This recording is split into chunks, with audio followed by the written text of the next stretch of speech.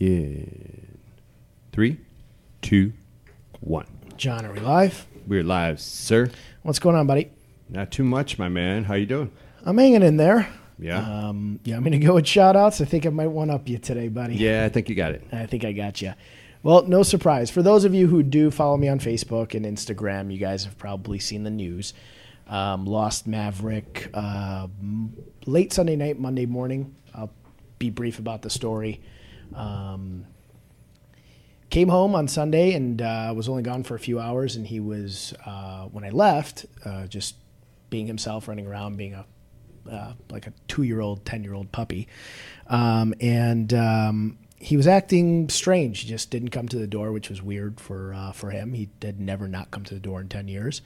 And his ears were pinned back. My sister's a veterinarian, so FaceTimed her. I said, Sheena, what do you think? What should I do? He just kind of looks like he ate something bad.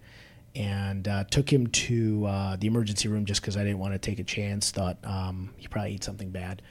Found out he had a tumor on top of his heart that had ruptured. And the doctors over there, the ER doctor said, we'll drain the fluid, and he should have a couple days to a couple months. And that was a shock in and of itself. So I said, please do whatever you can to just make him comfortable for a couple months, whatever it takes.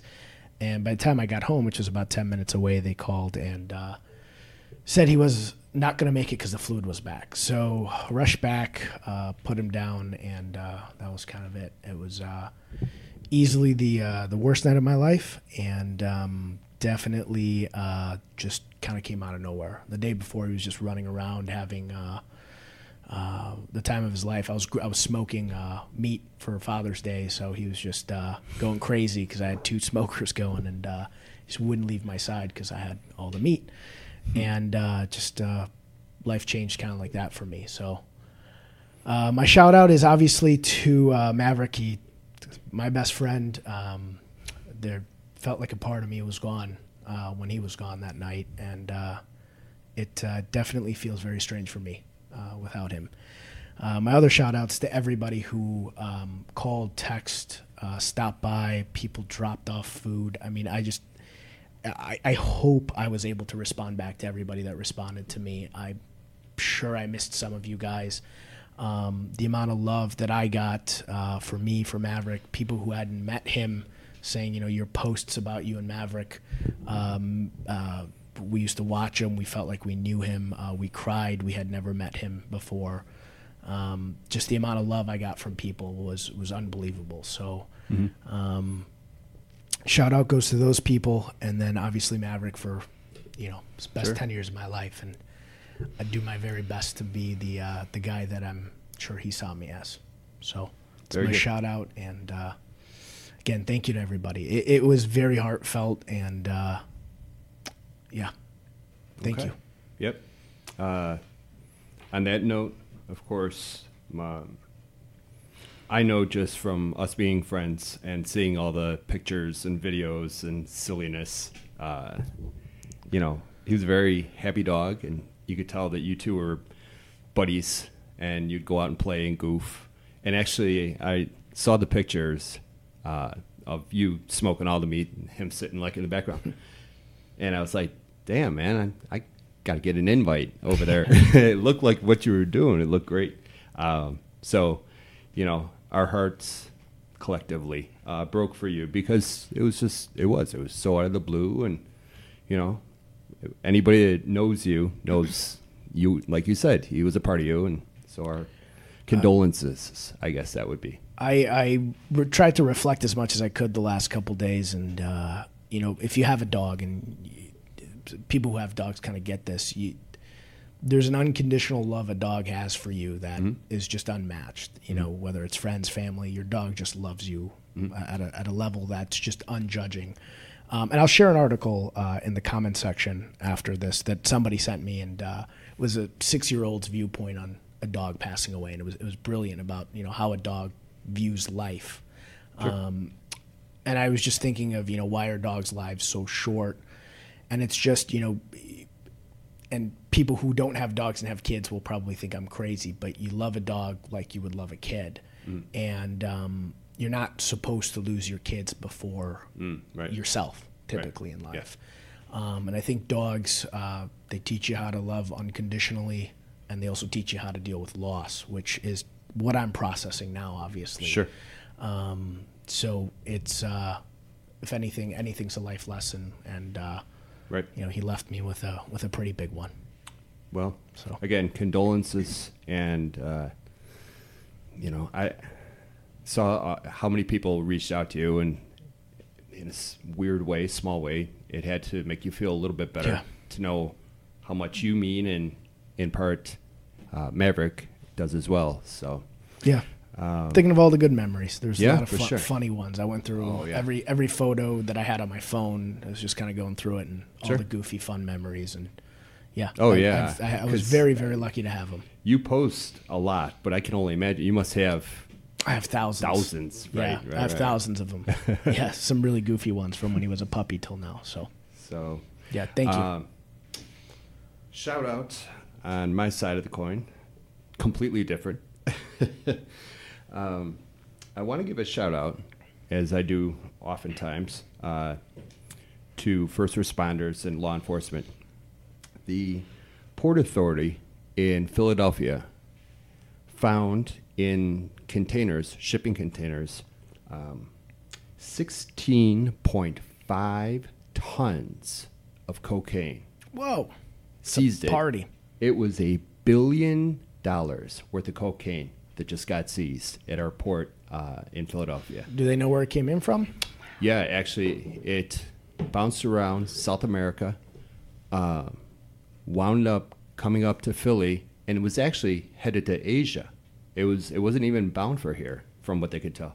But it was bound for Asia, and it was sitting for however long. And I don't know how they do it, and I'm not even going to pretend, but just a shout out, because whether it's here or Asia or wherever, the amount of after it got cut up and distributed, whatever, the amount of kids that would have affected poorly, that saved a lot of lives. So Yeah. I just want to give a shout out to Port Authority. I always do for cops and ICE and all of that. That they've got a lot of people poo-pooing them, but they do a good job. They try their best, and they got a big one this time. So, Yeah, awesome. yep, shout out. That's all I got on Cool. that. We're I'm gonna excited jump for into the today's show. guests. I didn't know until I walked into the studio that the two lovely ladies here know one another, and their backstory is incredible. I'm going to get into Kelly Johnson first. She's the principal and founder of the Ballast Group. I'm not going to butcher what the Ballast Group does. I always tell everybody I'd rather you tell us what you guys do. Thank you for coming on and tell us what the Ballast Group does. Yeah, thank you. Well, to start, I want to dedicate this podcast to Maverick. Oh, thank because you. I am an incredible dog lover. My dog, Junie, a Persian term for darling. Yeah. She's 10 and a half too, and she teaches me a lesson every day.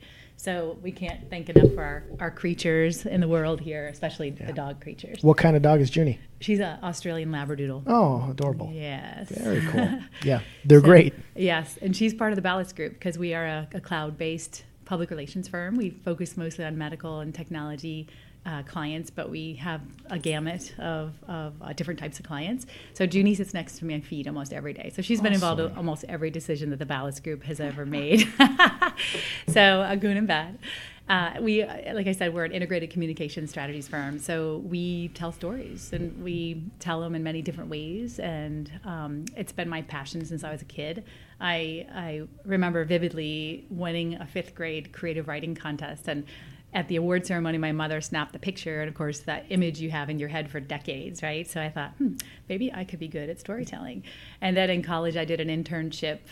It was a liberal arts college that, they don't have a PR major. They have an English major with communications, but you're studying Shakespeare and learning how to solve problems and think critically and globally. And so here at DePaul, where I teach, the students are very lucky. There's a dedicated PR program, but we kind of had to wing it. So I did my first internship at Universal Studios in Florida as the park was being built. And I had an English professor that kind of made that happen. And so those were two turning points that made me say, yeah, storytelling is my wheelhouse. Fantastic. So integrated communication strategies to most people might seem complicated. Basing it down, it's really kind of telling the story of the company, correct? Yes, the organization, or it could be a person or a product or a service or a solution. And it's our job to find out how they're different and why people are going to care about that. So I'm a twin. genetically identical.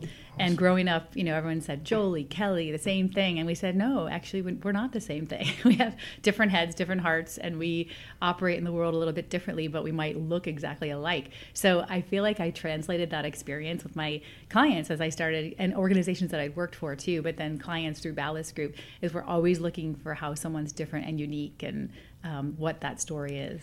And that's so important. I think a lot of companies fail to be able to give both their story and their value proposition to the public or whoever they're trying to pitch to clearly. And I would say use some childlike clarity, but effectively tell your story. And I feel like a lot of business owners are very good at maybe running a business, but they don't have that ability to tell a story. Right. And we always say too, the message is only as good as the medium. So where are you telling it and who are you telling it to?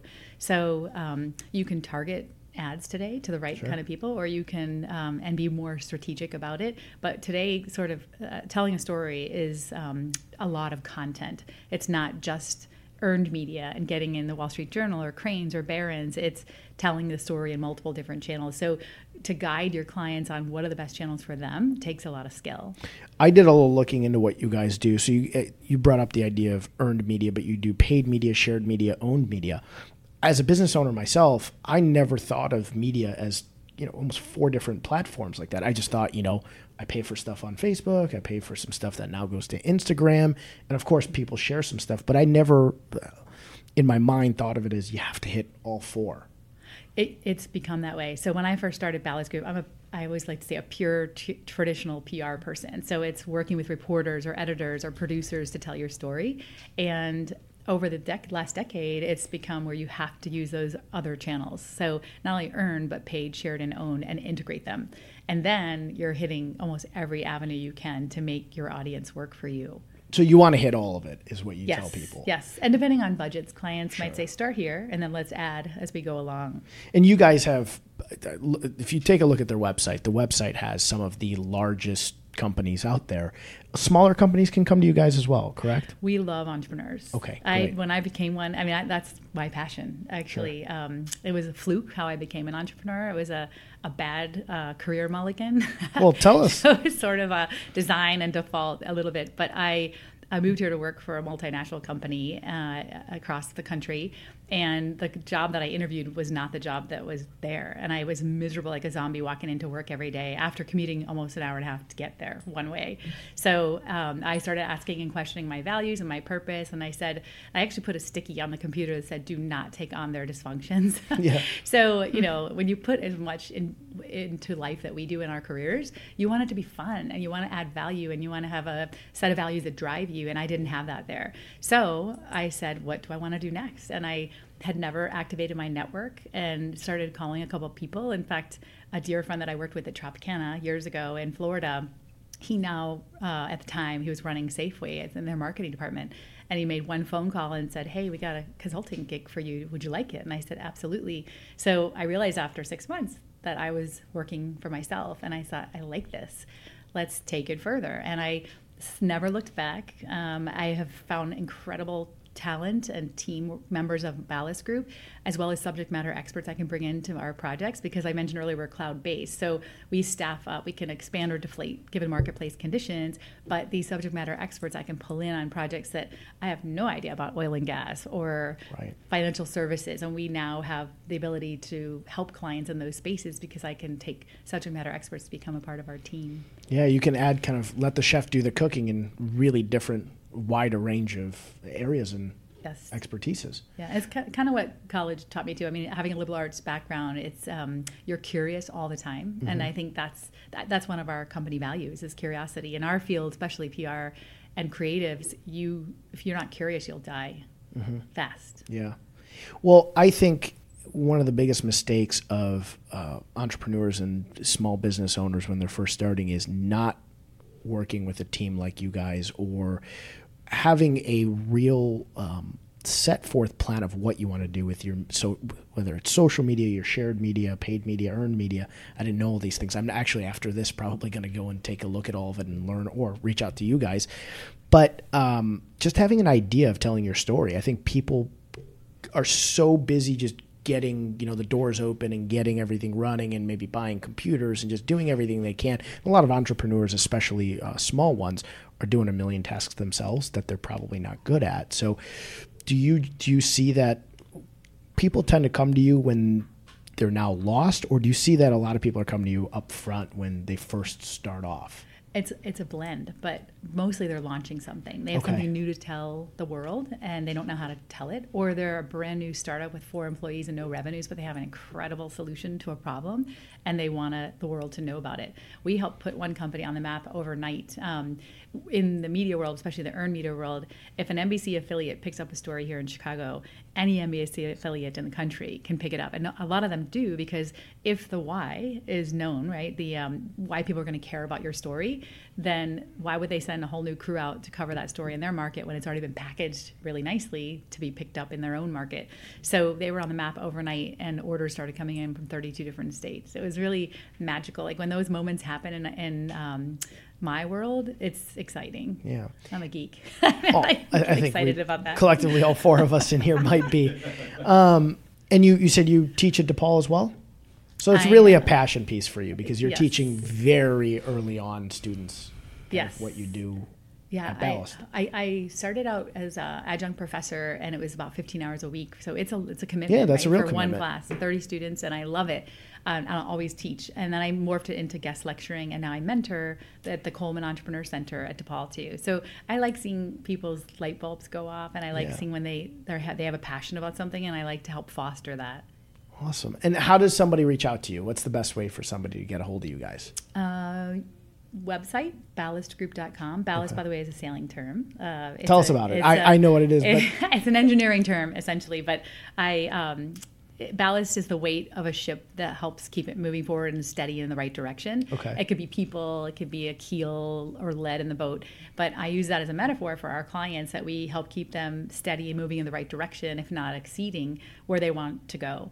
So, and there's a lot of good nautical references in our world. In free time, you love to sail, is my guess? Tonight I'm You're racing. going tonight? Season started, but it's freezing and the fog is setting into our lovely June in Chicago. So what is I race cars, not boats, so I'm very big into racing things. And our next guest is into racing bicycles. Yes. Well, you're into them too. How does racing boats work?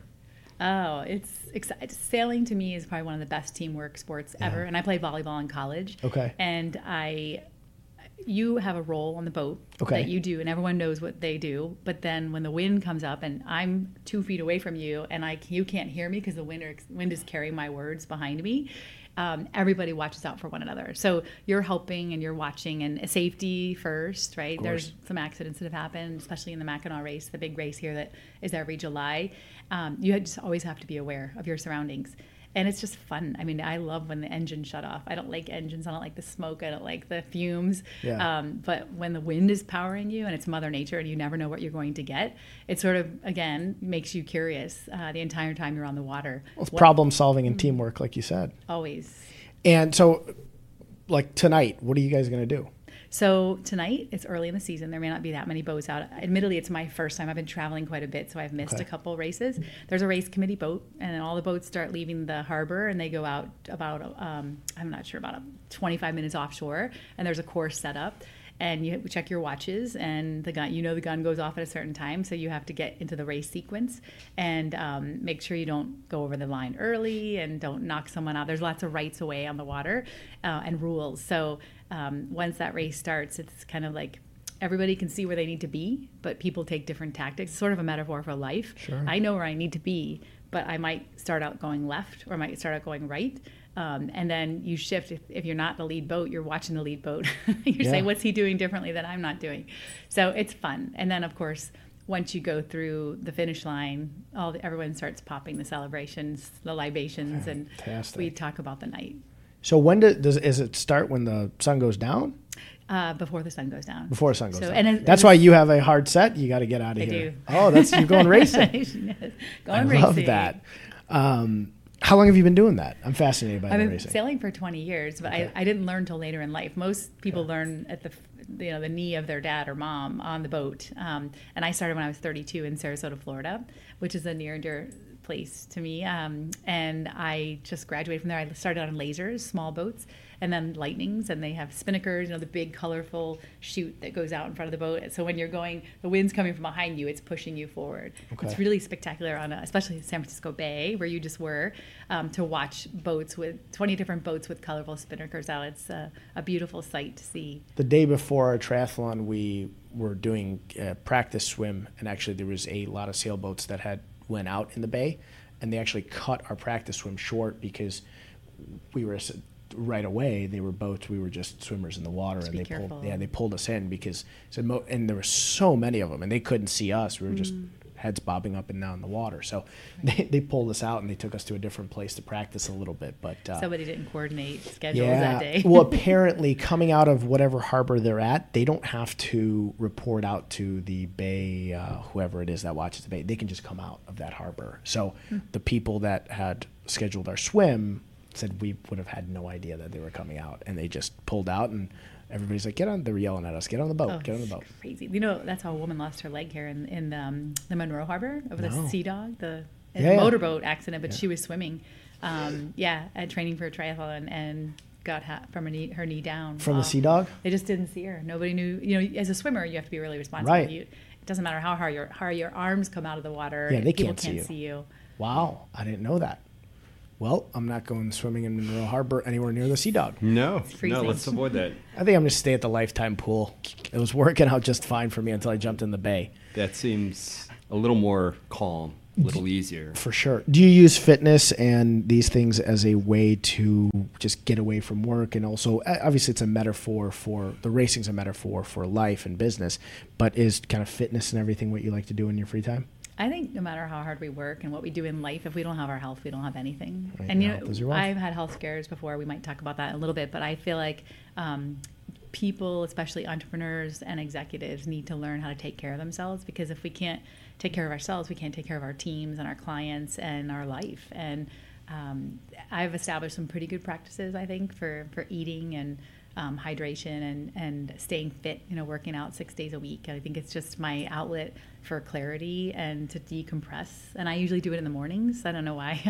Are you a morning person? Yeah, Up early? 5 in the morning. Oof. I mean, I was born at 5 in the morning, and they say Okay. whatever time of day you're born, that's why you're either an early riser or not. I was 3:15 p.m. That's why I'm a late riser. Makes a lot of sense now. And you're doing a 50-mile bike race with our next guest? I am, and she's going to give me some tips because I'm not a pro like she is. But we have 4 months to train for it. Well, one of your favorite books is one of her favorite books. And I'm going to bring her on right now because I think we're going to have a great roundtable at the end of this.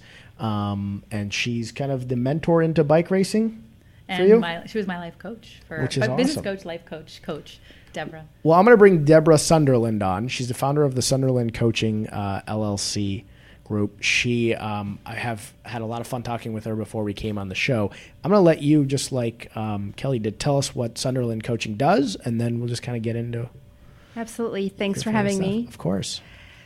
So it's interesting hearing everyone speak today. What I do is for people to live an abundant life and for them to notice that it's not outside of themselves that's ever going to bring them joy. And I really lead the highest leaders that I could possibly meet here in Chicago or in the world and realize that they are still not getting the results they want and they're still looking outside themselves for security, control, approval. And so my work is coaching them to understand their unconscious behaviors and statements to themselves that are getting them the results they don't want. And so how are our results, whatever you have in life, when they're not for us, Maverick, Yeah. dying, my near death, Kelly's near death, how are those things to teach us from a deep, deep core way? Sure. And even anywhere and result in between in our life, that if everything is for our learning, there is no mistake. Sure. So that's really where I play. And so I have a group of a team that believes and practices this for themselves and in their work, and then they coach under me, and we coach teams, leaders, CEOs, executives around taking responsibility on what are they creating for themselves in their work instead of blaming themselves or someone else. How do I take responsibility and learn from this? And how do I raise up a culture that's about learning and growing together? Well, that's so important. I looked at, things you do. You talk a lot about culture, and I think culture in a business environment or your home environment, any environment really is of the utmost importance. And I love that you touched on you have to learn from everything. The last 2 days, that's what can I learn from this? What can I take from this? What can I learn from A, losing Maverick, and B, just my dog in general, my relationship with him, and just how to cope with loss. So I think there's a learning piece in everything we do and everything that happens. You touch on the 15 commitments of conscious leadership, and both of you said that was a book or something that you guys both utilize a lot. I've never looked into it, and now, especially because both of you are kind of advocates of it, I'm going to. Tell us a little bit more about that. Yeah. So it came about right after my accident. So 6 years ago, June 1, I was in a national criterium race. I raced criterium bike racing and was unconscious, literally. And when I came up out of my coma, I was told that it was going to take my body 3 years, my brain specifically, to heal. And unconsciously as a child, I learned to tell myself what I was going to believe and create from that what I was wanting to create for myself. I grew up in a family that was not healthy and safe. And I became very successful learning to stand for myself. Well, when you are injured and in bed and can't get out of bed and walk and talk, the only thing you really have is your brain. But when your brain isn't functioning, what do? So I started to realize that the power of my choice, of my thinking, would recreate a new path for my life. And I realized, this is really my life change for me, is that as I was healing physically, there was internal healing to be had. And in that process, I cried out and I just wondered, what is my purpose that my life is still here? Because I had accolades for business support, starting companies, being successful, helping other leaders be successful, yet my life was more than getting things done or helping other people get their things done. So I was lying in bed after my accident at home. I was in a coma for a month and in the hospital for a month, and there I was told, as I'd said, 3 years to heal, 4 days of healing, 4 days of PT, OT, and speech therapy for months. And I just thought, okay, so how is this for me? What can I learn from? And what is my purpose? And I was well enough to drive at some point my son to school. He was commuting by train to the city, and my daughter was in the back. They're 4 years apart, and I was dropping her off after I dropped him off at the train. And we lived in a wealthy community, Hinsdale, so I say this for a reason. She sees him get off the train or onto the train and sees a bunch of people getting on the train to go to work. And she says, "Mom, why does everyone look so unhappy getting on the train going to work?" And I got really sad. And she's 12 telling me this. And it's not that these people have for want, right? Sure. And I said, honey, you're right. Most of them are unhappy. Dropped her off, and I kept thinking about that, thinking about it. I went to get on my bike and train. In just the same place where these people were on the train, I was going over that same track with my bike, and it hit me. Thank God I almost died doing something I love doing, and I was great at it. Yeah. These dear precious people are probably great at what they do, but they don't have joy. And they're dying a slow death every day and don't even realize it. Sure. My calling is to ignite that, wake up for them, get out of the autopilot as to what is success, what is bringing you happiness, and to support leaders who have the most really live an abundance from inside, not just outside. And in that process, I started to seek out different coaching and how do people coach and what's the philosophy around it and how is that coaching going to support my growth to coach other people. And I came upon the 15 Commitments of Conscious Leadership. And I read just the introduction and I was like, this is it. Just reading the introduction. So I reached out to Jim Dethmer, one of the founders of the Conscious Leadership 15 Commitments Conscious Leadership group, and I said, we have to meet. We have to meet. So he happened to live in Chicago, and we met, and I said, I practice this. I want to know this more. I want to bring this to the world. And so lo and behold, that was about 5 years ago, that I started implementing it into my life with my children, myself, and it's unfolded to the company now that I specifically coach out of. Well, fantastic. I agree with you on everything, and specifically, I see people all the time. I've noticed the sitting. I drive a lot, so I sit in traffic, and you see people driving to work, and you look out of your window, you see a row of very upset-looking people, just kind of in a monotonous rut, just going to work every single day. Yes. Like you said, it's you're dying a very slow death. What do you think it is? Is it the culture? Is it just monotony? What causes that? Because most people don't get into a job or a profession that they know they're going to hate 2 years, 3 years, 5 years down the line. Yeah. What is it that over time just creates this, I hate what I'm doing? Yeah. So I think it starts when you go to school. Okay. My belief is that when we are sent off to school, we are told what to do, when to do it, how it needs to look to get the grade that we want to get to pass to second grade, third grade, graduate from school, to get to the college we want, to get to the company we want to work at. And what happens there, it's the same thing, right? Just as Kelly had shared, we think it's going to be a certain way and we're going to be happy doing it, but it never is. And we're constantly looking outside of ourselves for what is aligning with us and what success is. Someone's telling us. Sure. Right? And no one knows better than we do is what aligns with us. So it's getting back to ourselves. People have lost themselves. They've gone out here. And so how do we get back to our whole yes, our genius? So combining our joy with our excellence. So getting that back is what bringing. You mentioned whole yes, and we touched on it before we went live. What do you mean by that? Because I really love that idea of a whole yes, and I think utilizing that every day will make people better at saying no to things that they should not be doing. Yeah, so we have something I didn't share. We have, I'm sure you've heard this, an amygdala, right? Part of our brain that is always scanning for what is right, what is good, how to be better, how to keep us safe. And we are reactive and we're in a defensive state constantly and don't even realize it. And we go on autopilot, right? And so we have learned how to keep someone else happy, how to give something to someone else, because we're fearful. We're fearful to stand for ourselves. We might lose something, that attachment to that person, that approval from that person, whatever that is. So we have learned to just say yes. Yeah. And then we're miserable. I'm terrible at this. Yeah. Right. I heard you talking about this earlier, like you don't want to disappoint people. We take on more than our responsibility and we lose ourselves. So whole yes is checking in. We call it integrity to self.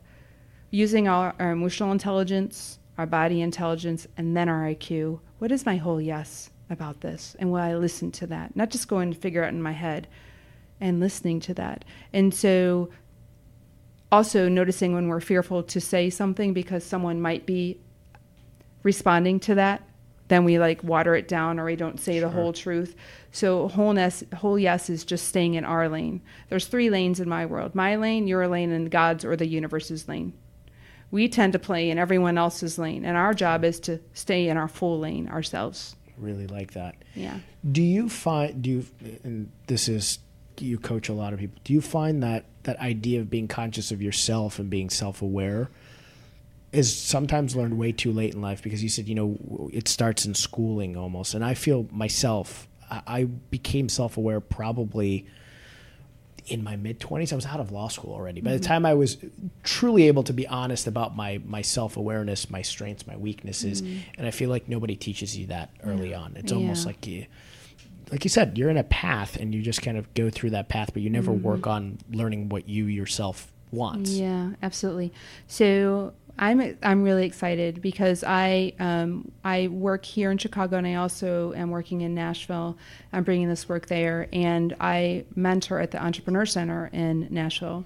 And what I find there is that there are a lot of young people from Vanderbilt, Belmont, universities there that are in entrepreneurship. And I find that they are waking up earlier to themselves. Thank God.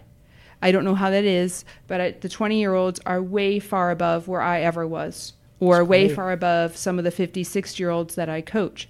So I think, I don't know if it's social media that people are finding suffering, because suffering is a choice, Sure. right? And we see suffering more and more and more than ever, and we see it all the time. So I don't know if they're waking up to that faster than we did, because it's all around them, and they're like, I don't want that.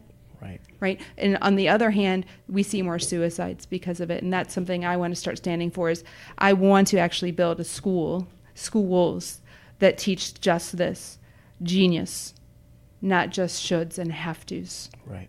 So yeah, I want to raise that up. And I would love people to support me in that. I want to be one that helps stop suicide. And I believe that's where we're going now. This is what it's created, that kids think they have to do this, and they're seeing it on the Right. on social media, and they're not living up to it out there.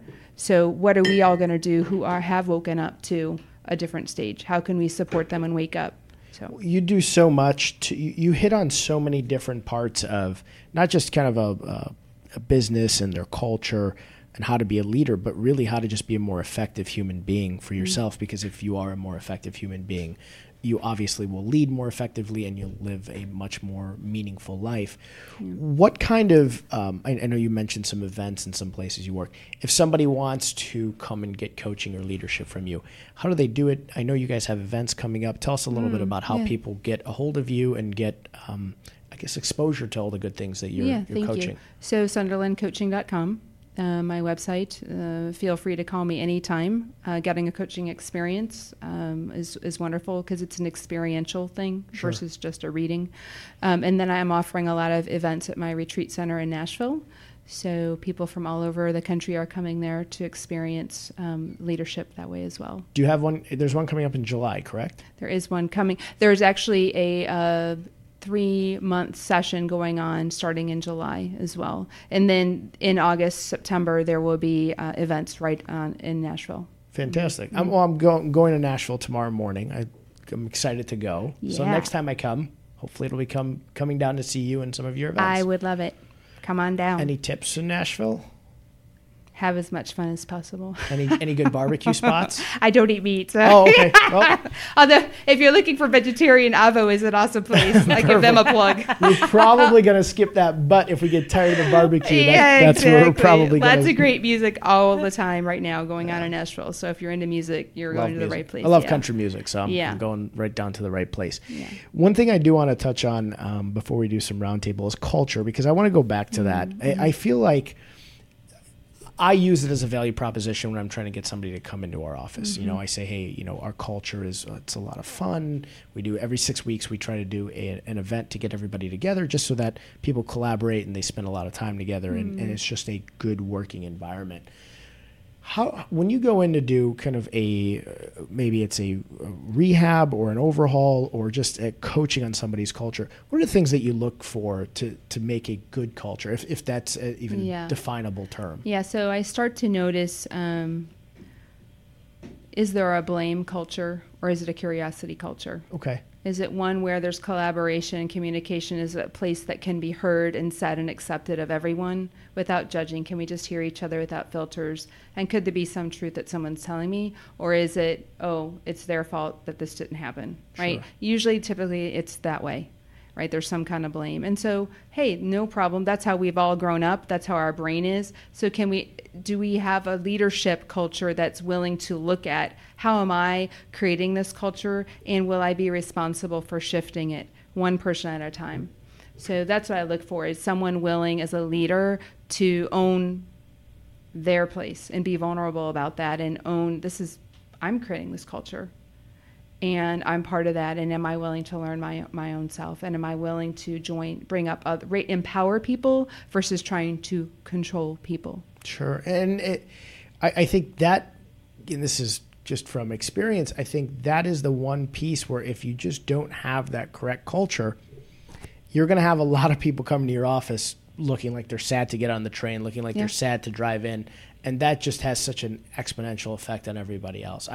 When I go into my office, and if somebody is sad or upset or mad, or even when John and I are here, and one of us has had a bad day or something, John and I do a very good job of bring each other's moods up somehow. You know, he's had bad days, I've had bad days, and we're just good at it. There's two of us, but we also happen to be good friends now, and we work well together. But just one person in an office that just is unhappy can just really change the whole culture. Absolutely. It's an energy. It's an energy. You can feel it. I'm sure you all have walked into an office you've never met anyone, and you can sense it. Or you can sense joy.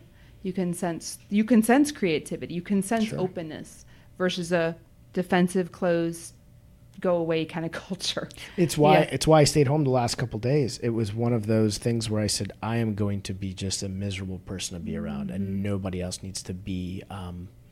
They don't need to be around it. I'm very seldomly the type of person that just takes a day off. Even when I had pneumonia, I took a day, and then I was like, okay, antibiotics, I can go back now.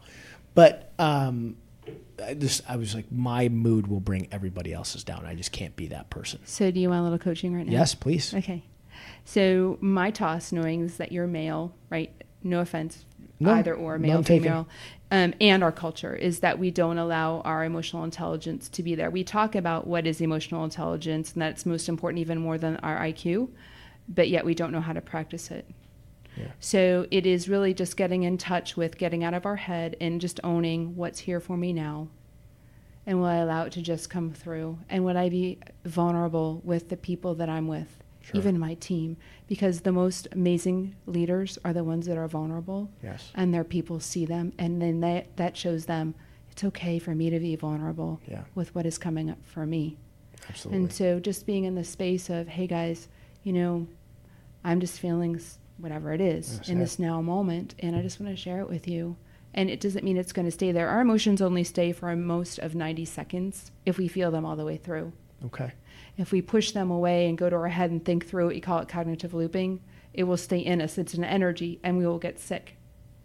Interesting. So we want to allow it to come through us, and vulnerability, commitment for us is just speaking unarguably what's just true for me right now in this now moment. And how is that? And then notice how you might be taking on more than your responsibility. How are they going to be affected by you? You're getting in their lane. Right. So how do I just stay in my lane and just share what's coming up for me? Right. Well, I love it. Thank you. You're welcome. The 15 Commitments to Conscious Leadership. Is that a book? It is a book. It's found on Amazon, in paper and Audible. Fantastic. Mm-hmm. And first, yes, Kelly, you had a life change. So how did you two meet? I'll let you tell the story of how you two kind of got in touch. One of my dear friends who is also cycling with Deborah and I in Charleston, she was a catalyst to get us together. She started coaching with Deborah, and we went to dinner one night, and she said, oh my gosh, I've met this incredible woman. She's spunky, she's smart, I've hired her to help guide me through some major decisions I have coming up in the next year. And I said, oh, I think it's time for me to get a coach too. Can you send me her information? So that's how Deborah and I met. And instantly I knew, as an entrepreneur, it's 15 years into the business almost, and I had not stopped enough to say, well, am I getting better? What can I do differently? And no one, if you're the leader, really challenges you a lot. So I wanted that, and I wanted more accountability in my life and curiosity. And I'd never set a values to Ballast Group ever before I met Deborah. And she started my wheels turning. I thought, gosh, how great would it be to have a set of values, 3, 5, that I make it known when someone comes to join the team, or if we're having issues, we come right back to the values conversation instead of a personal conversation, and it makes life so much easier to guide you, and it just feels good. So it was about 15 years in when you decided to do that? So I'm about a decade in, and we were talking off air where I feel like that is the missing link for me, myself. I feel like I'm missing that. I haven't done that. And I read a lot, but I think just having somebody who keeps you accountable and just gives you a roadmap. I mean, I learned a lot from both of you in the last 45 or so minutes, but huge value, I'm sure, for you. Oh, it's huge. And you had a life-changing experience too? I did. I'll let you tell two of them. Actually, yes, 2 of them. So I love what I do, and I always have, and I love traveling and seeing the world because we grew up pretty poor. And when I was 18, I went to college, got out, graduated without debt because I played college volleyball. I said, I'm going to go travel. And I got this bug. And I've seen 42 countries. Wow. I still travel a lot for work, but just got back from Greece on Saturday. I would say that the first life-changing experience was I met the man of my dreams late, 38. And I thought, this is why I waited so long. I was here in Chicago. And he said he wanted to have more kids. I said, well, I absolutely want to have kids. It's part of my plan. So the first year went by and we talked about it. The second year went by. We talked about it, but I could tell he was having some trepidation. I was like, this isn't good. So the third year we were supposed to get engaged, the truth came out. He just couldn't make that decision anymore. And I thought, like, talk about impeccable agreements, which is a chapter in the 15 commitments of consciousness that was not held. And so it hurt me so badly. I remember waking up angry at the world for a year, and I changed the cells of my body. Like, I know, and there was a lot of stress too, plus running a business and trying to grow it.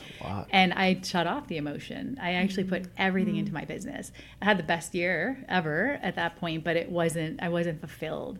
And so someone said, why don't you try to have a baby on your own? And I said, I just didn't picture a life like that. So I decided I'd give it one shot. And the doctor said, come back with a clear mammogram the next week. I said, see you in a week. And then I didn't get that clear mammogram.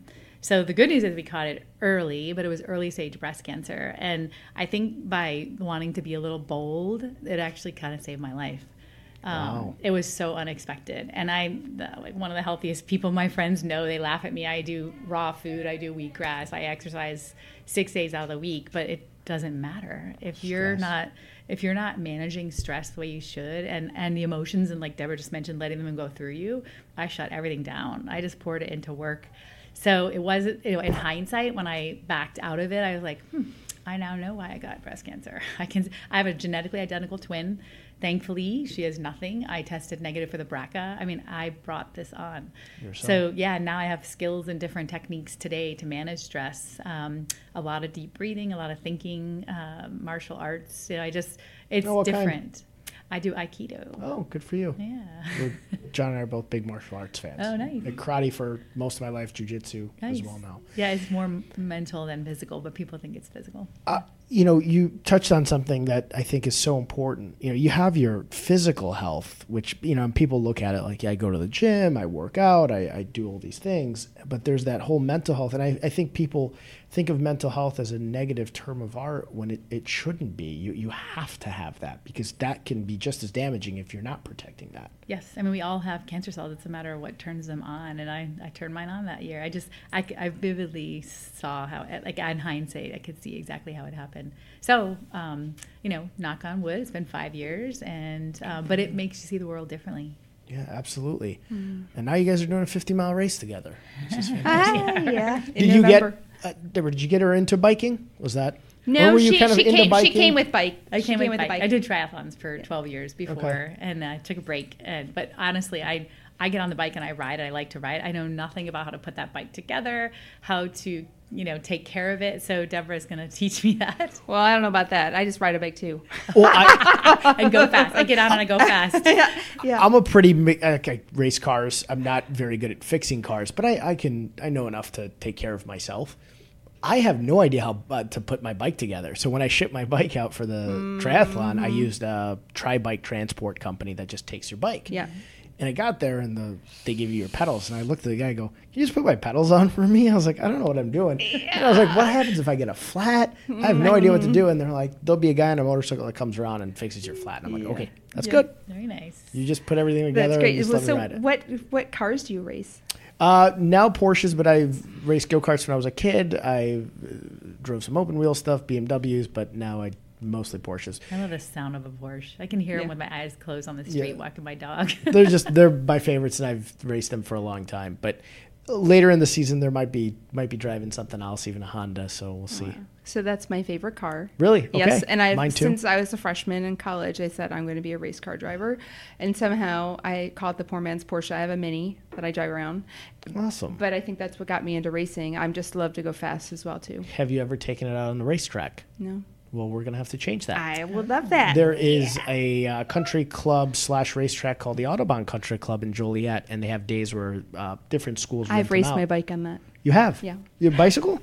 They have an event? There's a criterium there. Mm-hmm. Really? Okay, well, we will have to take you in your car there, because I Yes. have instructed racing schools for a good part of 15, 16 years now. Awesome. So I we'll have to love take it. you out there. Can my boat Very- fit there? Can a boat? I don't own a boat. Well, they I fly I don't think there's any water there, but they fly helicopters there. Now, we had a guy on the show who does the Chicago helicopter tours, and they actually take people from Chicago to there and land a helicopter. Oh. And then the people get out, they race their car. Because the people who are actually members of that country club, I'm not, they have cars and garages, and they take helicopters there, land, go drive cars, and then take helicopters back. Very fancy. Nice. Yes. Fancy, Very, fancy. very fancy.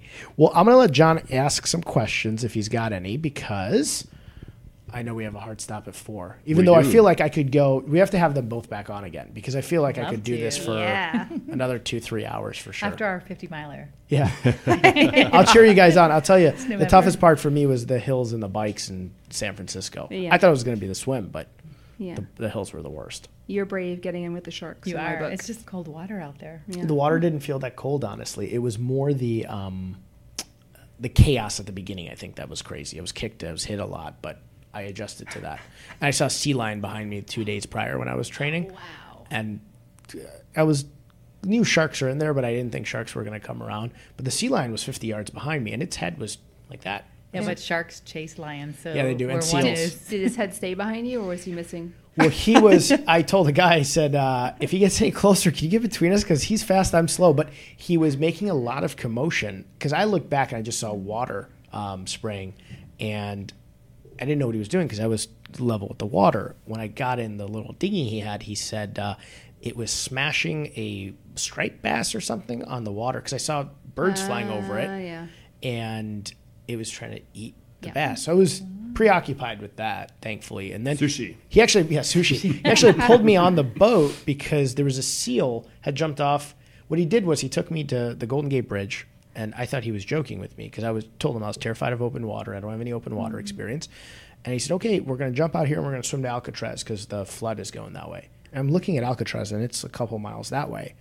I laughed. I said, okay, funny. He's like, no, I'm serious. I said, okay, where do I get back in? He goes, at Alcatraz. And I was like, what? And he goes, yeah, we're jumping in here. And literally the Golden Gate Bridge is above me, so I figured, okay, he's not going to let me die. So I jumped in and started swimming. But right when we got to Alcatraz, they just sit up on the rocks, the seals. And he said one had jumped in and was swimming at me. So actually when he shouted at me to get in was because he's like, seals typically don't come after humans, but it was coming towards you. So he's like, I pulled you in. I said, okay. Good. Thanks, man. They have Thanks, teeth. buddy. Yeah. I mean, the seal looked, because when I got in, I saw him. It looked the size of me. The sea lion was big. Even at 50 yards away, its head was huge. Is that the one with the tusks? Or that's the walrus? No walrus. But sea lions they're 300 pounds. The seal is like my size. So the seal didn't scare me as much. The sea lion, that freaked me out. So you guys are both brave. Triathlons and all the biking that you do. And I got to commend you for getting back on the bike. It's that is a very big accident. I've seen people get in auto racing accidents and just say, that's it, I'm done. I had a friend of mine who was a very good professional race car driver, got in a very bad car accident at Road America, got airlifted. I don't know if it was him or his wife, or a combination of both, that just said, that's about it for us. Yeah. But I commend you. 8 months later, you said you got back on the bike. Yeah, I and you weren't gonna let it stop realized you. that it's my love, and I didn't want fear to drive me. Yeah. I wanted my love to drive me. That's fantastic. Nice. Yep. And I'm going to ask them both for advice. Do Yes. you want me to ask that? Yeah, Since that's you're- what I was. okay. That's where I was what you're going gonna to go with. Because You I know looked we've at me. got 5 about minutes left. 3 minutes. Okay. Kelly, I'll start with you. We always ask on the show if it could be for an entrepreneur, a business owner, or just any life advice in general.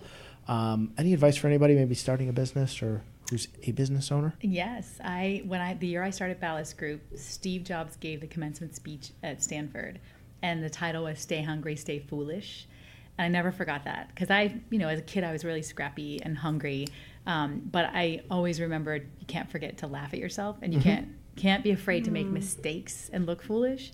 Because if you don't try, you'll never get to the next level. I always try to put myself in like 1 or 2 notches ahead of where I think I am, because that's where I'm going to learn and grow. So stay hungry, stay foolish, and I would say be bold and be authentic, to Deborah's message too. Just know who you are. You know who you are. Just have to give yourself permission to live it every day. Great advice. Love that. Deborah? Just to come back within. Be with yourself. Be still. listen to yourself, trust yourself, create what you most want, and believe you can create whatever you want. You truly can. It's what you believe. Love it. It's so much self-awareness. And I can see why the two of you have become very close friends. And obviously, I'm sure you both learn a lot from one another. I've learned a lot from you guys this last hour. And again, I wish we had a cutoff time of 6 o'clock because I think I could keep going on and on and on. Come Learn racing. a lot from both of We'll you. finish it on the I don't know water. if I can do 50 miles. I'll come boat racing. I don't know how handy I would be because I don't know what I'm doing. I don't think I You'd can be bike ballast. 50.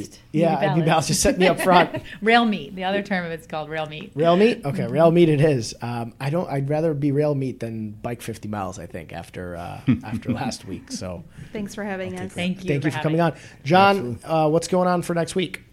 So it's our quarterly. Oh, that's right. Ask us almost anything. Please, almost where we're anything. where we just get to interact with the people that watch the show and things they might want to know about you or me, business or personal. Just throw some stuff at us, and we'll be here at 3 o'clock. It's a little more casual and just kind of hang out, talk back and forth, and field some questions. You mean you're not going to have a vest and tie on next week? I'm not. Well, I might. Who knows? We'll see what happens. Yeah, guys, please ask us any questions. You can do it in advance, too. Yeah. Last time was a lot of fun. We do it once a quarter where John and I do kind of an Ask Mo and John anything. To some of my friends, you can't ask us literally anything. You can ask us within reason anything, and we'll answer. But, yeah, that's going to be a lot of fun. I'm looking forward to that. Yeah, me too. So Awesome. that's going to be it for this week, so that you can get out on the water. Yeah, good luck. Good luck tonight. Thank you. Kick butt. Thank you. And it's Hopefully an you're the actual- lead boat and everybody else has to follow you. The boat's no problem. The boat's name is No Problem. No problem? Oh. No problem. You're going to win. No nice. problem. Nice. All right. You got anything else, sir? No, I'll see you guys All right. next week. Thank you, everybody. Thank you. Yeah. Thank you.